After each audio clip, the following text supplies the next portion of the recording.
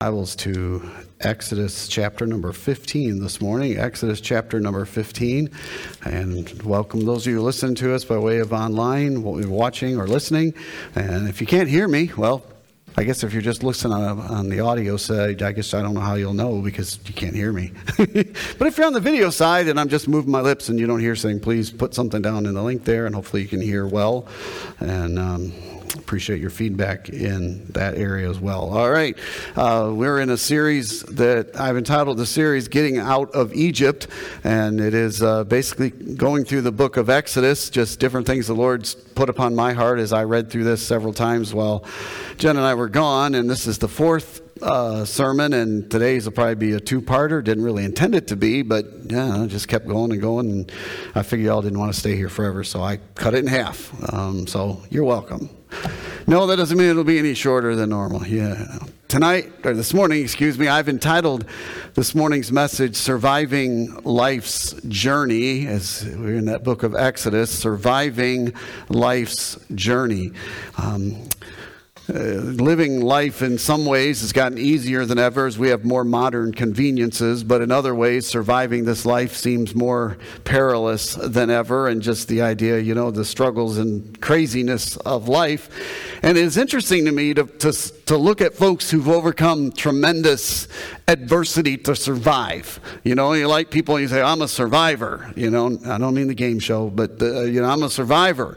And I get through tough things. And I had come across something a few weeks ago that I was prepping this sermon. I said, this works for a survivor. Anybody ever heard of a woman by the name, her name is Vesna Vulović. Vesna Vulović. Sounds Brother Morgan, sounds Romanian or Czechoslovakian, doesn't it? It's probably one of my things, Vesna Vulović. On January 26th, 1972, she was a flight attendant. And here's a wonderful picture of her back from her young days at 1972. And she was on a flight out of Yugoslavia, flight number 367, and they were heading to, I think they're going to, I don't know where they were going. They were going somewhere. And while they were over Czechoslovakia, the plane that they were in exploded because a terrorist had put a suitcase bomb in the luggage compartment, and the plane exploded. And as you can imagine, because the plane was at altitude, the explosion and concurring crash killed everyone on board except Vesna Vulović. She survived a fall of 33,333 feet. That's over 10,000 meters or 6.3 miles straight out of the sky. So many years later, 50 plus years later, this remains the highest fall survived without a parachute ever recorded. Most of the experts credit her survival to she was in the back part of the plane by the tail section of the plane where they prepared little meals and all that. And there was one of those little food carts in there. And when the explosion occurred, it pinned her against the wall of the side of the plane. And she stayed there pinned against that side as she swirled all the way down. And then, as God would have it, that part of the plane crashed in a thick snow at a favorable angle. However, lest you think that she did that easily and walked away, she spent the following days in a coma. She suffered a fractured skull, 2 broken legs, 3 broken vertebrae, a fractured pelvis, and several broken ribs, and she was temporarily paralyzed below the waist. However, due to her determination and survival, after 10 months, she taught herself to walk again, albeit with a limp. Now, the amazing thing about her story when I was looking at it was, well, number one, she's part of the Guinness Book of World Records. I don't think that's the way I choose to get in the book myself. But after she began to walk again, she went back to the airline that she worked for and wanted to be reassigned as a flight attendant. I don't think so. Now, they eventually did hire her, but she worked on the ground as a desk job, and I think that's probably the best thing for her. And I don't know about you, but maybe sometimes my survival, I look at folks like her, and they're an encouragement to me. Like, whatever you're going through this morning, you push through and just pray to God you'll land in a big snowbank. Now, I don't know how encouraging that'd be to you this morning. So we're going to look in God's Word and see some keys to survival, of surviving life's journey. In the book of Exodus, you remember, we look at the children of Israel, the people of God, being delivered from slavery to freedom. And we've said many times how that they experienced the first Passover when God brought that 10th plague upon Egypt, and the death angel came, and we see it as a clear picture of salvation, where God to take an innocent lamb, a spotless lamb, and shed its blood and put the blood on the doorpost of your home. And here's a depiction of what it would look like. And obviously that the cross, the three sides creates the cross, and we know that it's a wonderful picture of what Jesus did as he died on Passover as our Passover lamb. And I'm thankful that 3 days later he rose again, just as the Bible had said that the work of Messiah that he would do. I thought about 1 Corinthians chapter 15, verses 3 and 4, where Paul says, I delivered unto you first of all that which I received, how that Christ died for our sins according to the Scriptures, and that he was buried, and he rose again the third day according to the Scriptures. That this was God's plan, Old Testament into New Testament, and that Jesus became our Passover lamb and died for our sins, that the death angel, the eternal death angel, would pass over us when he sees the blood. Now, I know folks say, well, how do I do that today? Do I got to go put real blood on the side of my house? No. Jesus, that was a picture of the work of Jesus. And we know that today that it is by faith in the finished work of the Lord Jesus Christ. Jesus said in John chapter 6, this is the work of God, not that ye paint blood on a doorpost outside, but that ye believe on him. Believe on the one that fulfilled that work. Believe on him whom he hath sent. Jesus said in John chapter 8, he said that, therefore I said unto you that ye shall die in your sins, for if you believe not that I am he, that I am the Messiah, that I'm the anointed one, that I'm the Passover lamb, ye shall die in your sins. So the key to applying the finished blood of Jesus Christ, where he died on a cross and rose again, is through simple faith in Jesus Christ for eternal life. Have you believed him as your personal Savior today? I hope you have. You see, the people are delivered as God used Moses, and you know the story. They left Egypt, they went down by the Red Sea, they got trapped there by the Red Sea, and then God tells Moses, take the rod and put it over the sea, and the sea is parted, and they walk across on dry land, and Pharaoh's army comes in after them, but the water closes up and drowns all of Pharaoh's army, and as God says to Israel, you're going to see the Egyptian army no more, and exactly came true. Now today we come to Exodus chapter 15. And most of Exodus chapter 15 is called the Song of Moses, and I think Miriam sings a little bit in here as well. And it's a song where most of the chapter is all about how wonderful it is that God has brought them out of slavery, out of bondage into freedom, and how God parted the Red Sea, and they walked across on dry land and defeated Pharaoh's army. It's a wonderful song of celebration and thankfulness for God's deliverance. And as Christians, every Sunday when we come together, part of the thing that we ought to do is sing together in celebration that we have been delivered. Amen? Amen. And yet the joy was going to be short-lived. Notice our text today begins in Exodus chapter 15 and in verse number 22. Exodus 15, beginning in verse number 22.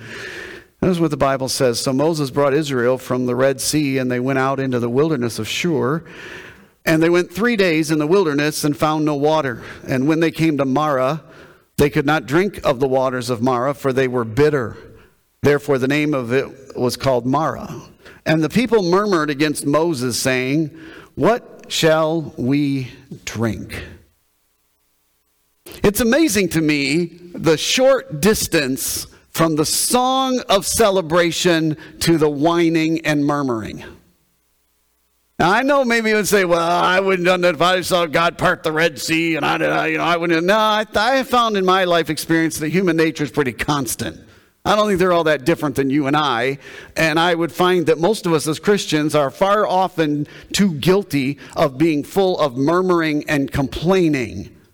And that we can be at a church service where we're celebrating or some wonderful thing that God has done in our life, and we're making a public testimony of what wonderful thing God's doing in my life, and it's a pretty short distance to where we are complaining and murmuring.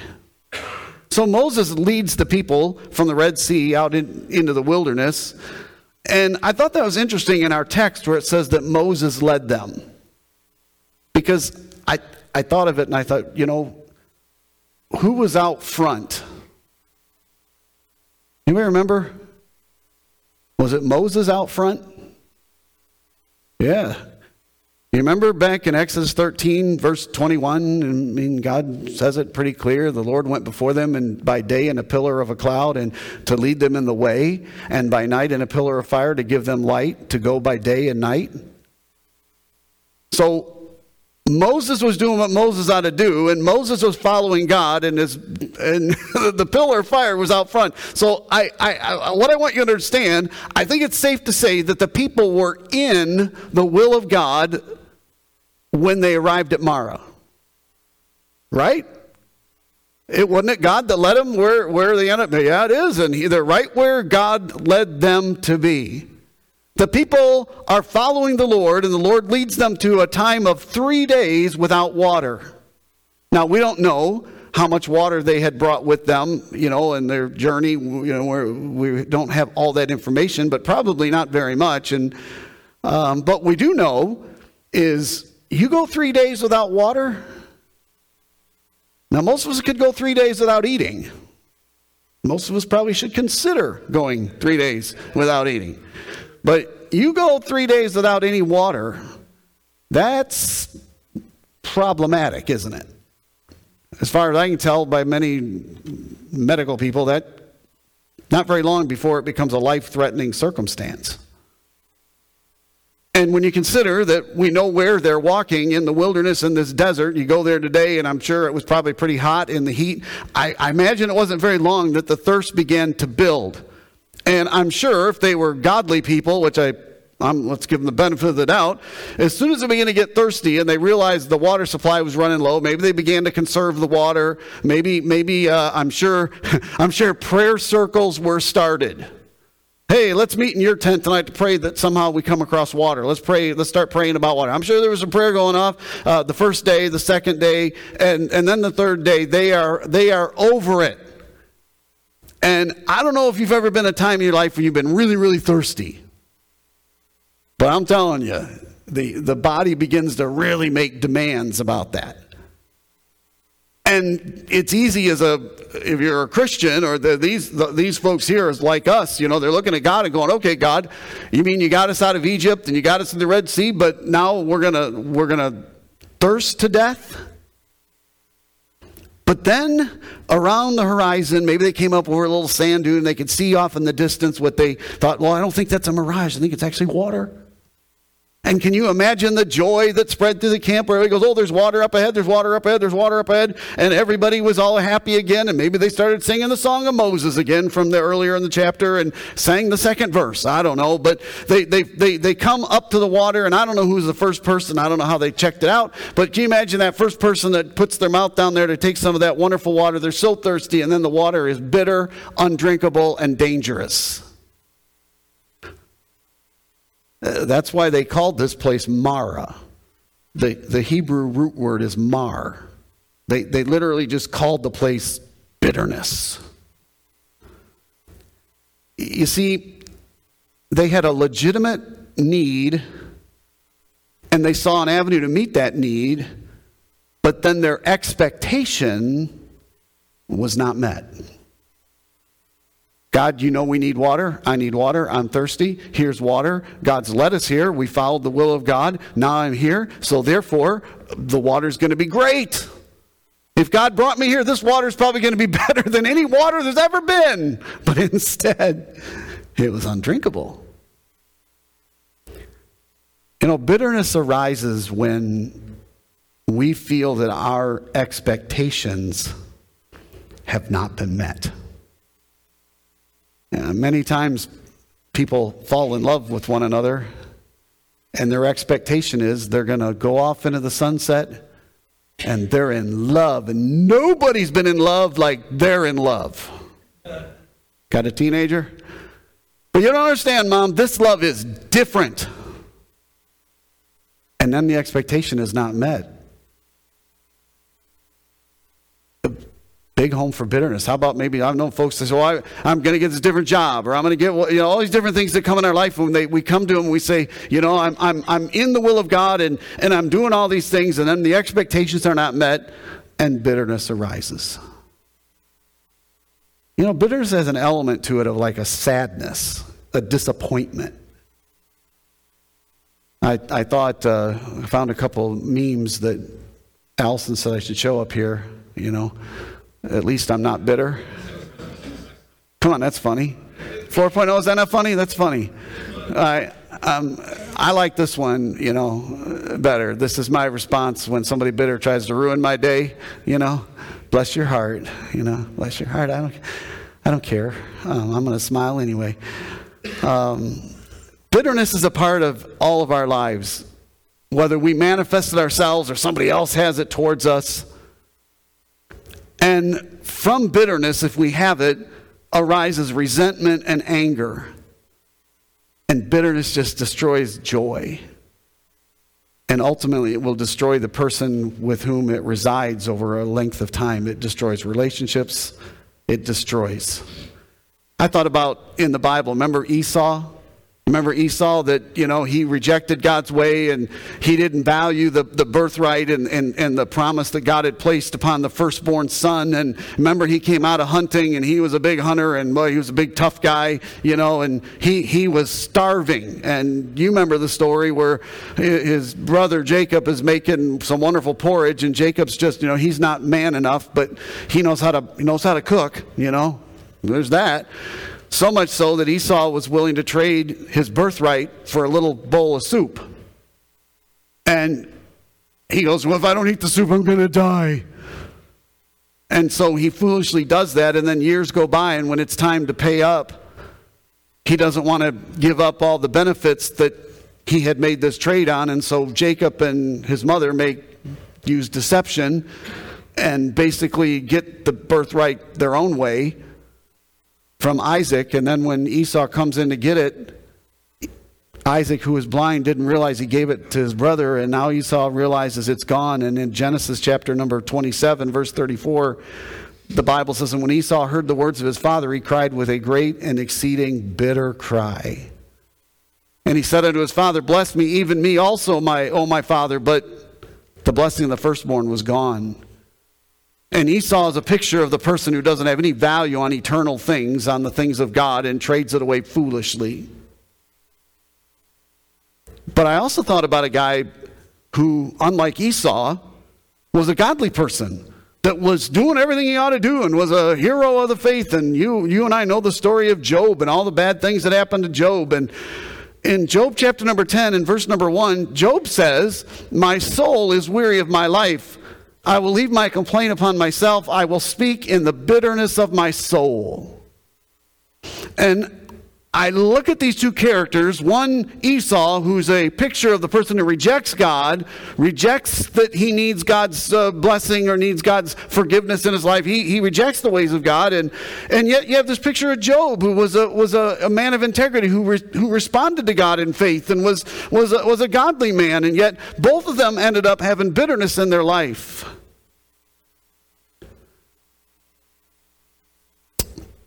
Here Job's doing the right thing, but he's in pain, he's suffering, he sees unfairness. And sometimes I think it's we as pastors, or maybe in your Christian life, you feel like, I should never have this bitterness thing. Anytime I feel bitter, that must be a sin. I'd be careful. One of the things that, as I studied the book of Job, that I walked away with many years ago, and here's our KCS quote for the day, if you want one. There's a difference between a taste of bitterness and being consumed with bitterness. There's a difference between a taste of bitterness versus being consumed with bitterness. When they went to that water and they tasted it, was the water really bitter? Was it wrong for them to say, hey, this water's bitter? Was that a sin? I don't think it was. I think they were calling it as they saw it. We walked 3 days. We're really thirsty. We really like some water. And now this water here, this is bitter water. It tastes bitter. Let's be honest. Are there things in your life along the way that even if you're doing the right thing, that where someone does you wrong or you're put in a circumstance and you're trying to do the right thing and it tastes awful? I don't think there's anything wrong with telling somebody else or praying to God and saying, this situation I'm in, it's bitter. Yeah. But there's a difference between identifying, yeah, that's bitter, and tasting it in your mouth, disliking it, as opposed to what Esau did in being consumed with bitterness.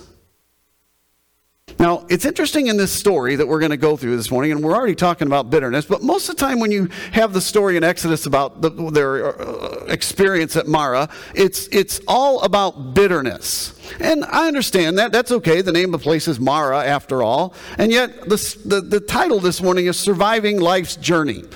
And if you're going to survive life's journey, bitter water is not going to cut it, is it? The key to surviving life's journey is water.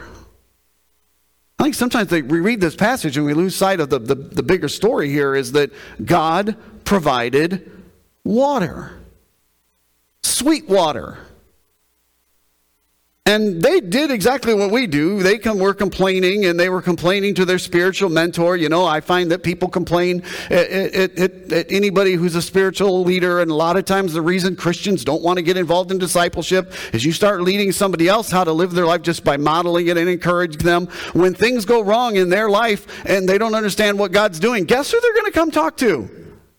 They're going to say, hey, wait a minute, I'm trying to do like you're telling me and live according to biblical principles, and look what happened to me. This is bitter. And they complained to Moses. Now, I put our title as The Key to Surviving Life's Journey. And the life journey's survival is water as well. I understand that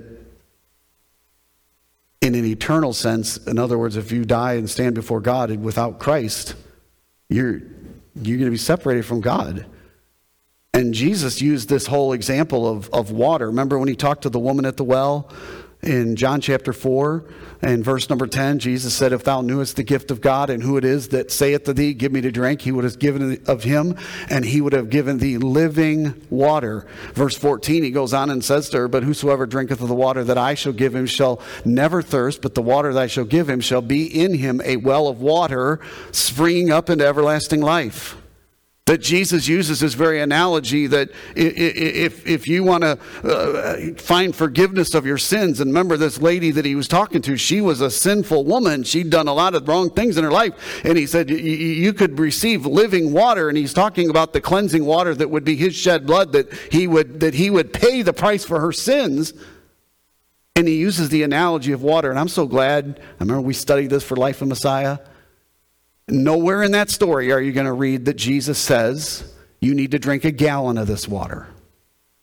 Nowhere in that story does Jesus say you need to drink this water today and come back tomorrow and the next day, and you need to keep believing that this well has everlasting life in it and come back here over and over again. No, he says one sip of this water will spring up in you wells of everlasting life. But it's also true for the Christian life that we need a fresh supply of water too. Now, I'm not talking about in order to keep ourselves saved or this, but I'm talking about living the Christian life. If in your Christian life you drink no water or only taste bitter water, your spiritual life will, let me put this in quotes, die. It will become a dead faith. Don't let my Calvinist friends make this false analogy. People say, you can't have a dead faith. I have not personally met a Christian who's not had a season or a time in their life where their faith was pretty cold and dead. I'm thankful that my salvation is based on the promise and the guarantee that Jesus made, not on my behavior.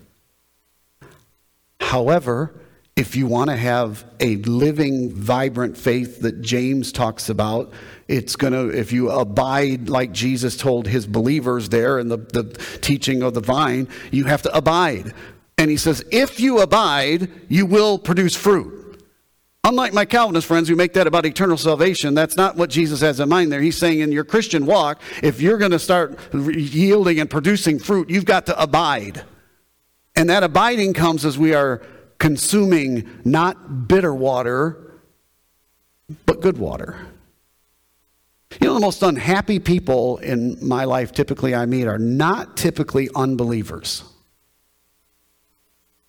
The most unhappy people I meet are bitter believers. People who know they're out of sorts with God and they're not happy with where they're going in their life, and they're typically, now not always, I'm not going to make but as a pattern, I have found they're the most unhappy people. That's why when you get a church that is unhappy in a great degree as a generality, there's a problem in that church. Because should we not as believers be happy people? And if we're not happy people and we're full of bitterness, what it tells me is that we got a group of people who are not consuming the living water, but instead are living at Mara, complaining and critical and resentful of God. You see, the key to survival is water.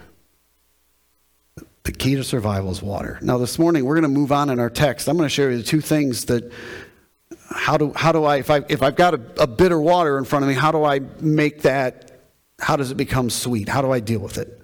Well, let's go on in our story in Exodus chapter 15 and verse number 25. Our story goes on, people have complained to Moses, what shall we drink? Verse 25, and Moses cried unto the Lord, and the Lord showed him a tree, which when he had cast it in the waters were made sweet, and he made for them a statute and an ordinance, and there he proved them. And said, if thou wilt diligently hearken to the voice of the Lord thy God, and wilt do all that is right in his sight, and will give ear to his commandments, and keep his statutes, I will put none of these diseases upon thee, which I brought upon the Egyptians, for I am the Lord that healeth thee. Now this morning I want to deal with the first part, mainly of the passage I just read, verse 25. What is the key? If I've got a bitter circumstance, as we look at this story and it illustrates biblical principle, what do I need to do? Well, number one, what you need to do is you need to put Jesus right in the middle of your bitterness. You need to put Christ in the middle of your life. That's what you need to do. I thought it was interesting. The Bible says that God shows Moses a tree. It wasn't just any tree. It was a specific tree that God says, this is a tree I want you to take and put into the waters. Now, I've read people online. I read a bunch of commentaries. Some people said it was a specific kind of tree that they put it in the water and it chemically interacted with the water and made the water. I don't know. I tend to think it's more miraculous than that, but whatever. All I know is God said, Moses, take this tree, put it in the middle of the water. And when they put it in the water, all of a sudden the water was made sweet. And what a wonderful picture this is of the finished work of the Lord Jesus. Jesus died upon a tree. He paid the price for our sin. He took the bitter punishment that I deserved and you deserved. He was beaten, he was scourged, and he was crucified. And it was a life or death circumstance. I was starving, literally dying of thirst spiritually, that I was on my way to hell, and so were you, apart from what Jesus did. That none of us could save ourselves. None of us could pay the price. And yet God took and put his own son upon a tree and took bitter water and made it sweet. I thought the disciples, they saw Jesus crucified, and I can imagine what they went through, where they had put all their hopes that Jesus was this Messiah, and they heard all of his teaching, and they saw all his miracles, and yet they saw him die on this cross, and they saw the Romans take him. They saw the religious leaders cheat and bear false witness against him, and that Jesus has died and dead on a cross, and they saw his body come down, and there they ran away and they hid, and there for those days they hid away, and day after day in their thirsting. Can you imagine maybe the bitterness they may have felt? I gave up all this and I followed him, and I thought as the people, the two disciples on the road to Emmaus, remember when Jesus comes across them, they began to tell the whole story. They knew all about it, and they said, we thought it was he who would deliver Israel. We thought he was the Messiah. But I'm glad that Just as the children of Israel traveled 3 days being really thirsty, those disciples 3 days later, the bitter water was made sweet because he lives. Wow. This morning, some of us are here and are in bitterness because you've gone your own way. You're not following God. You're doing your own thing, and it's led you to a disaster. But sometimes you can be doing the right thing, living the way you know God wants you to live, and God allows some unfairness, and our human expectations are not met. And sometimes God allows us and brings us into these circumstances to reveal to us, are we really trusting God? And do you believe that God can take bitter water and make it sweet?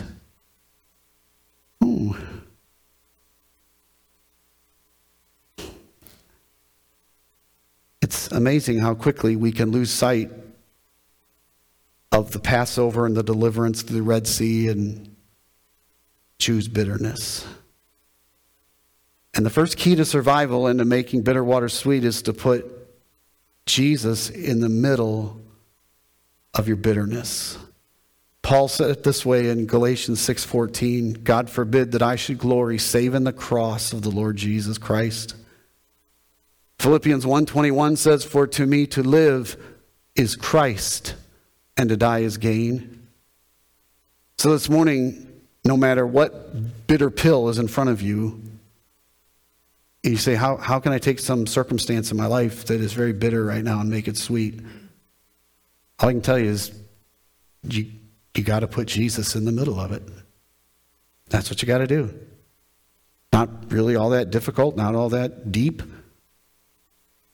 No matter what disappointment, put Jesus in the middle of it. Put Jesus in the middle of your broken marriage. Put Jesus in the middle of your financial stress. Put Jesus in the middle of your parenting discouragement. Put Jesus in the middle of your envy or your jealousy. Put Jesus in the middle of your pain. Put Jesus in the middle of the bitterness that you feel. Put Jesus in the middle of the rejection you've experienced in your life. You've got to put Jesus in the middle of it. You see, if you adopt the bitterness and the unbelief, God tells them, they were under this physical covenant. You obey, you get blessed. You disobey, you don't. And God says you do your own way and you're going to have the same problems the Egyptians do. It's sad. But Christians today, at least American Christians for sure, we have the same problems the unsaved people do, maybe even worse. We have the same divorce rate. We have a lot of the same addiction issues going on. We have a lot of the same issues. Why? Because too many Christians are living at Mara. And they haven't had a good cup of water in a long time. You say, well, I don't think Christians, I'm saved. I can't become bitter. No, you can become bitter. Christians can become bitter. That's why, you say, I don't know what to tell you other than Ephesians chapter 4, a letter addressed to believers. We are commanded by the Apostle Paul, by God, through the Holy Spirit. Ephesians 4:31, let all bitterness and wrath and anger and evil speaking be put away from you. Or how about Hebrews chapter 12, which, again, the context, but I think this is applicable to believers here in Hebrews chapter 12. Looking diligently, lest any man fail of the grace of God, lest any root of bitterness springing up trouble you, and thereby many be defiled. You see, when you start drinking bitter water, or you don't get a fresh drink of sweet water of the presence of Christ in your life, and you start being consumed in bitterness, it'll destroy you. But I can also promise you, if you become a bitter person, it'll defile a bunch of people around you as well. It does. It's a contagious thing. That's why James, again, James is not written to you to evaluate, am I really saved or not? That is not the purpose of the writing of the book of James. It was directed to believers, to Christians who are suffering great persecution, and I'm sure they had a lot of a bitter taste in their mouth, a lot of things that were going on in their life, and yet James talks to them about the words that came out of their mouth. In James chapter 3, James says, out of the same mouth proceedeth blessing and cursing. My brethren, believers, these things ought not so to be. Doth a fountain send forth at the same place sweet water and bitter? He's saying inside your mouth, is it Jesus coming out of your mouth, or is it flesh coming out of your mouth? And I would submit that many times, most of us, it's the flesh that comes out of our mouth. And if it becomes a pattern of you, and your language is one that is full of filth and profanity and all these things, I would tell you, submit to you, that probably it's because you're living at Mara. And you haven't had a drink of good, sweet Jesus water in a long time. Putting Jesus in the middle means to remember first, you say, well, how do I do this? I want to put Jesus in the middle of my problem. I've got this bitter issue in my life. What do you mean put Jesus in the middle of it? Well, the first thing I tell you is to remind yourself when that bitter taste comes, remind yourself that you were on your way to hell and what Jesus did for you, that he loved you so much, that he died for you. Don't just make some general thing, because Jesus died and knows every one of us in here this morning. He cares for you, and if you don't know him as your personal Savior, Jesus died for you. He offers you eternal life. He wants to have an eternal relationship with you, and he paid a great price for you because you're worth it. I'd also tell you to put Jesus in the middle means to consider, what would Jesus do? The old WWJD thing. Not just a bracelet. If you're confronted with a bitter situation in your life, ask yourself, what would Jesus do? There were some times in Jesus' ministry where he was pretty direct, especially with the religious crowd. But during his crucifixion and his arrest, when he was accosted, he didn't revile back again. You and I got to submit like Jesus did in the garden, where he said, not my will, but thine be done. If you're confident that you're following the will of God and what you're doing is right, and God has led you to a place and he's allowed you to have a taste of bitterness in your life, maybe the first thing to do is just like Jesus did in the garden, where he was going to take upon himself the sin of the entire world. I think his issue was a little, I think he did a little more than you and I are doing, but not my will, but thine be done. Because you've heard the old illustration, and it's a good one. You squeeze something, you squeeze a fruit, and that juice comes out. What comes out of us when we're squeezed?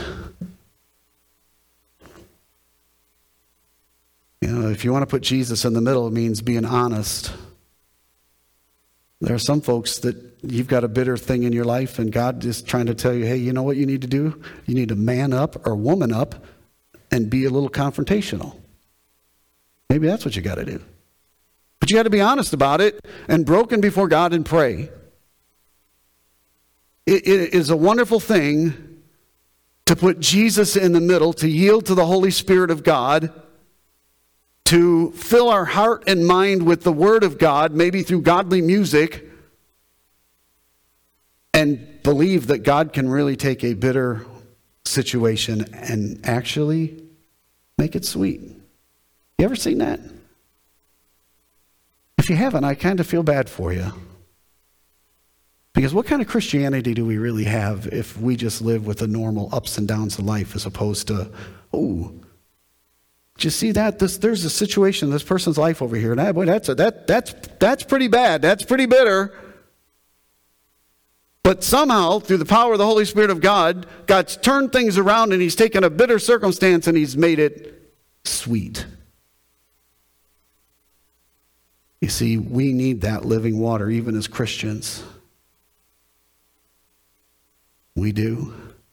One of the great joys of being in the ministry, and for me personally, one of the things I enjoy, and I think God has called me to do, and I enjoy doing it. I enjoy marriage and family. I do. And sometimes the Lord allows me, and Jen is always right there with me. But to see two people who are at enmity with one another, both unilaterally decide, I'm going to put Jesus in the middle of my life, in the middle of our relationship, and over time, God can take something that is very bitter and make it sweet. And I know you may be listening this morning, or somewhere around the world, say, "Oh, that could never. You don't understand how bitter." No, I'd write a book. I guess if we changed all the names to protect the innocent, I guess we could do. But let me just tell you, as long as Jesus Christ is still alive, there's hope. And you can say I'm a simpleton, and I guess I am, but I have never found that when two people both agree to put Jesus in the middle of every part of their life, that those two people cannot lovingly and sweetly live together. Now, if you're sitting here thinking, "Oh, you don't know my spouse," then you're not listening to me. Not talking about your spouse, I'm talking about you. You can't put Jesus in the middle of your spouse's life. I'd like to. No, I wouldn't. Anybody who knows my wife knows which side the devil fell into, and it is not her side. The one whose mouth gets him into the most trouble. You've been sweet since day one, hon. She's on steroids right now, so I would be very careful. This is a public service warning this morning. If you're going to complain about church today, can I do that? This is my wife. She's going to kill me, but that's okay. I would say bypass her and talk to me today. No, in her worst day, she's nicer than my best day. I don't know. My point being, refocus.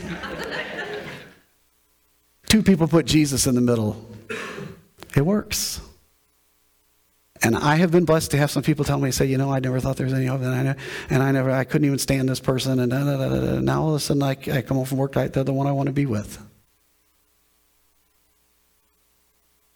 You put Jesus in the middle. But I know a lot of folks, they say, "No, I'm not going to do that. You ever heard this phrase? I'm going to hold on to the bitter. There you go. Thank you, Russ. I'm going to hold on to the bitter end. Ever heard that one? Ever been guilty of that? Saying, "I know, God, what you want me to do, and I know I'm bitter in this, and I know it's consuming me, I know it's wrong, but I'm not letting go." Do you know where that phrase comes from, the bitter end? I start studying stuff, I find stuff that I never anticipate I'd find. The bitter end is actually a nautical term. I guess it comes from the Old English word bitter bight. And the cleats that are on a boat where you tie your boat to the dock. And you don't want to just tie it to the lunch pail inside your boat. That's a bad idea. I think I did that with Brock's boat once or twice. He's always like, "Brock says, drive my boat, drive my boat." I'm like, "I don't want to drive your boat. Drive it right into the wall." Right, Brock? I don't think I ever did that. I drove your jet ski into a wall, but never drove your boat into a wall. But it's the cleat on a boat. Now, you get a really big boat, you need a bigger cleat, right? Matter of fact, they would manufacture the bigger ships with points along the way that were designed to eventually attach an anchor. And it was, let's attach the anchor to the biter, and then it became bitter. And did you know that, got a wonderful little diagram here for you this morning, because that's just how I roll. I know you all are better visual learners. The link of the chain that attaches to the biter, the solid part of the boat, is called the bitter end. The biter end. Get it? Now, what is interesting to me is I read this, especially with the bigger ships. If you put a ship out there in the water and you drop anchor, did you know that there's people assigned the deck duty that their job is every so many minutes or every 15, 20, 30 minutes they go and inspect the anchor cable, the chain?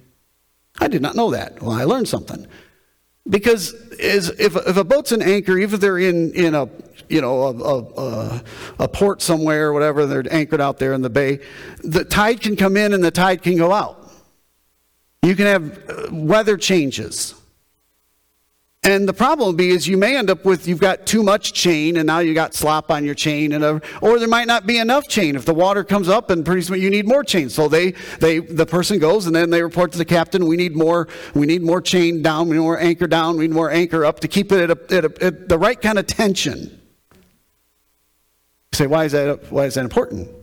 Well, apparently, especially in emergency type situations, if the weather changes rapidly and you realize that the waves are going, the boat's starting to bounce like this, and you don't have enough chain, it's a bad experience. So they let more chain out, and they let more chain out, and the boat's going higher and higher. They let more chain out until they come to the bitter end.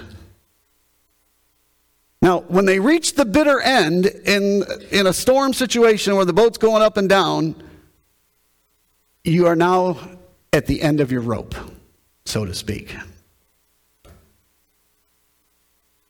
And apparently, if you leave that bitter end attached to the biter, it'll destroy your boat. So on many of the big ships, if you go to where the anchor is, you have something like this. And you can see on the wall, they've got it, painted on the wall, bitter end release. You see, when that last link of the chain that's attached to the boat, on the newer boats, that it's held with a pin. And that last link is called the bitter end. And the pin that's in between there, guess what it's called? This is really brilliant. It's called the bitter pin. I don't make it up. I just read the stuff. And if the captain says, we are in an emergency situation because anchors are very expensive, but it may come down to our boat is destroyed or we pull the pin. And on most boats, and I'm sure if I were to expand this, somewhere right around on this wall, they will have attached to the wall a giant sledgehammer. And the sailor would literally come and pound, you can see where it's been done at least once before, and take a sledgehammer and pound that pin out of the bitter end, letting the chain fall into the water, freeing the boat and saving the boat. Now, you may be here this morning and something in your life that's really bitter, and it's killing you. And you have said, I'm at the end of my rope. I'm at my bitter end. Now, my dear friend, I want to tell you got two choices. You can leave the pin in, and that bitterness will destroy you.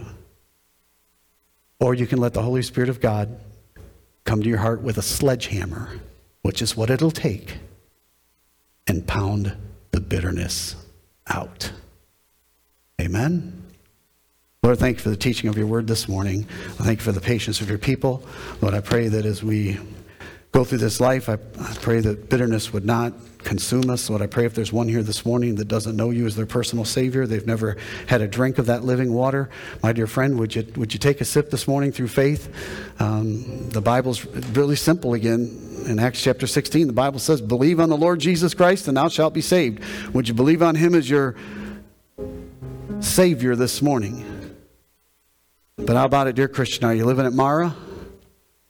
Is he consumed in bitterness? Maybe it's time this morning to let it go.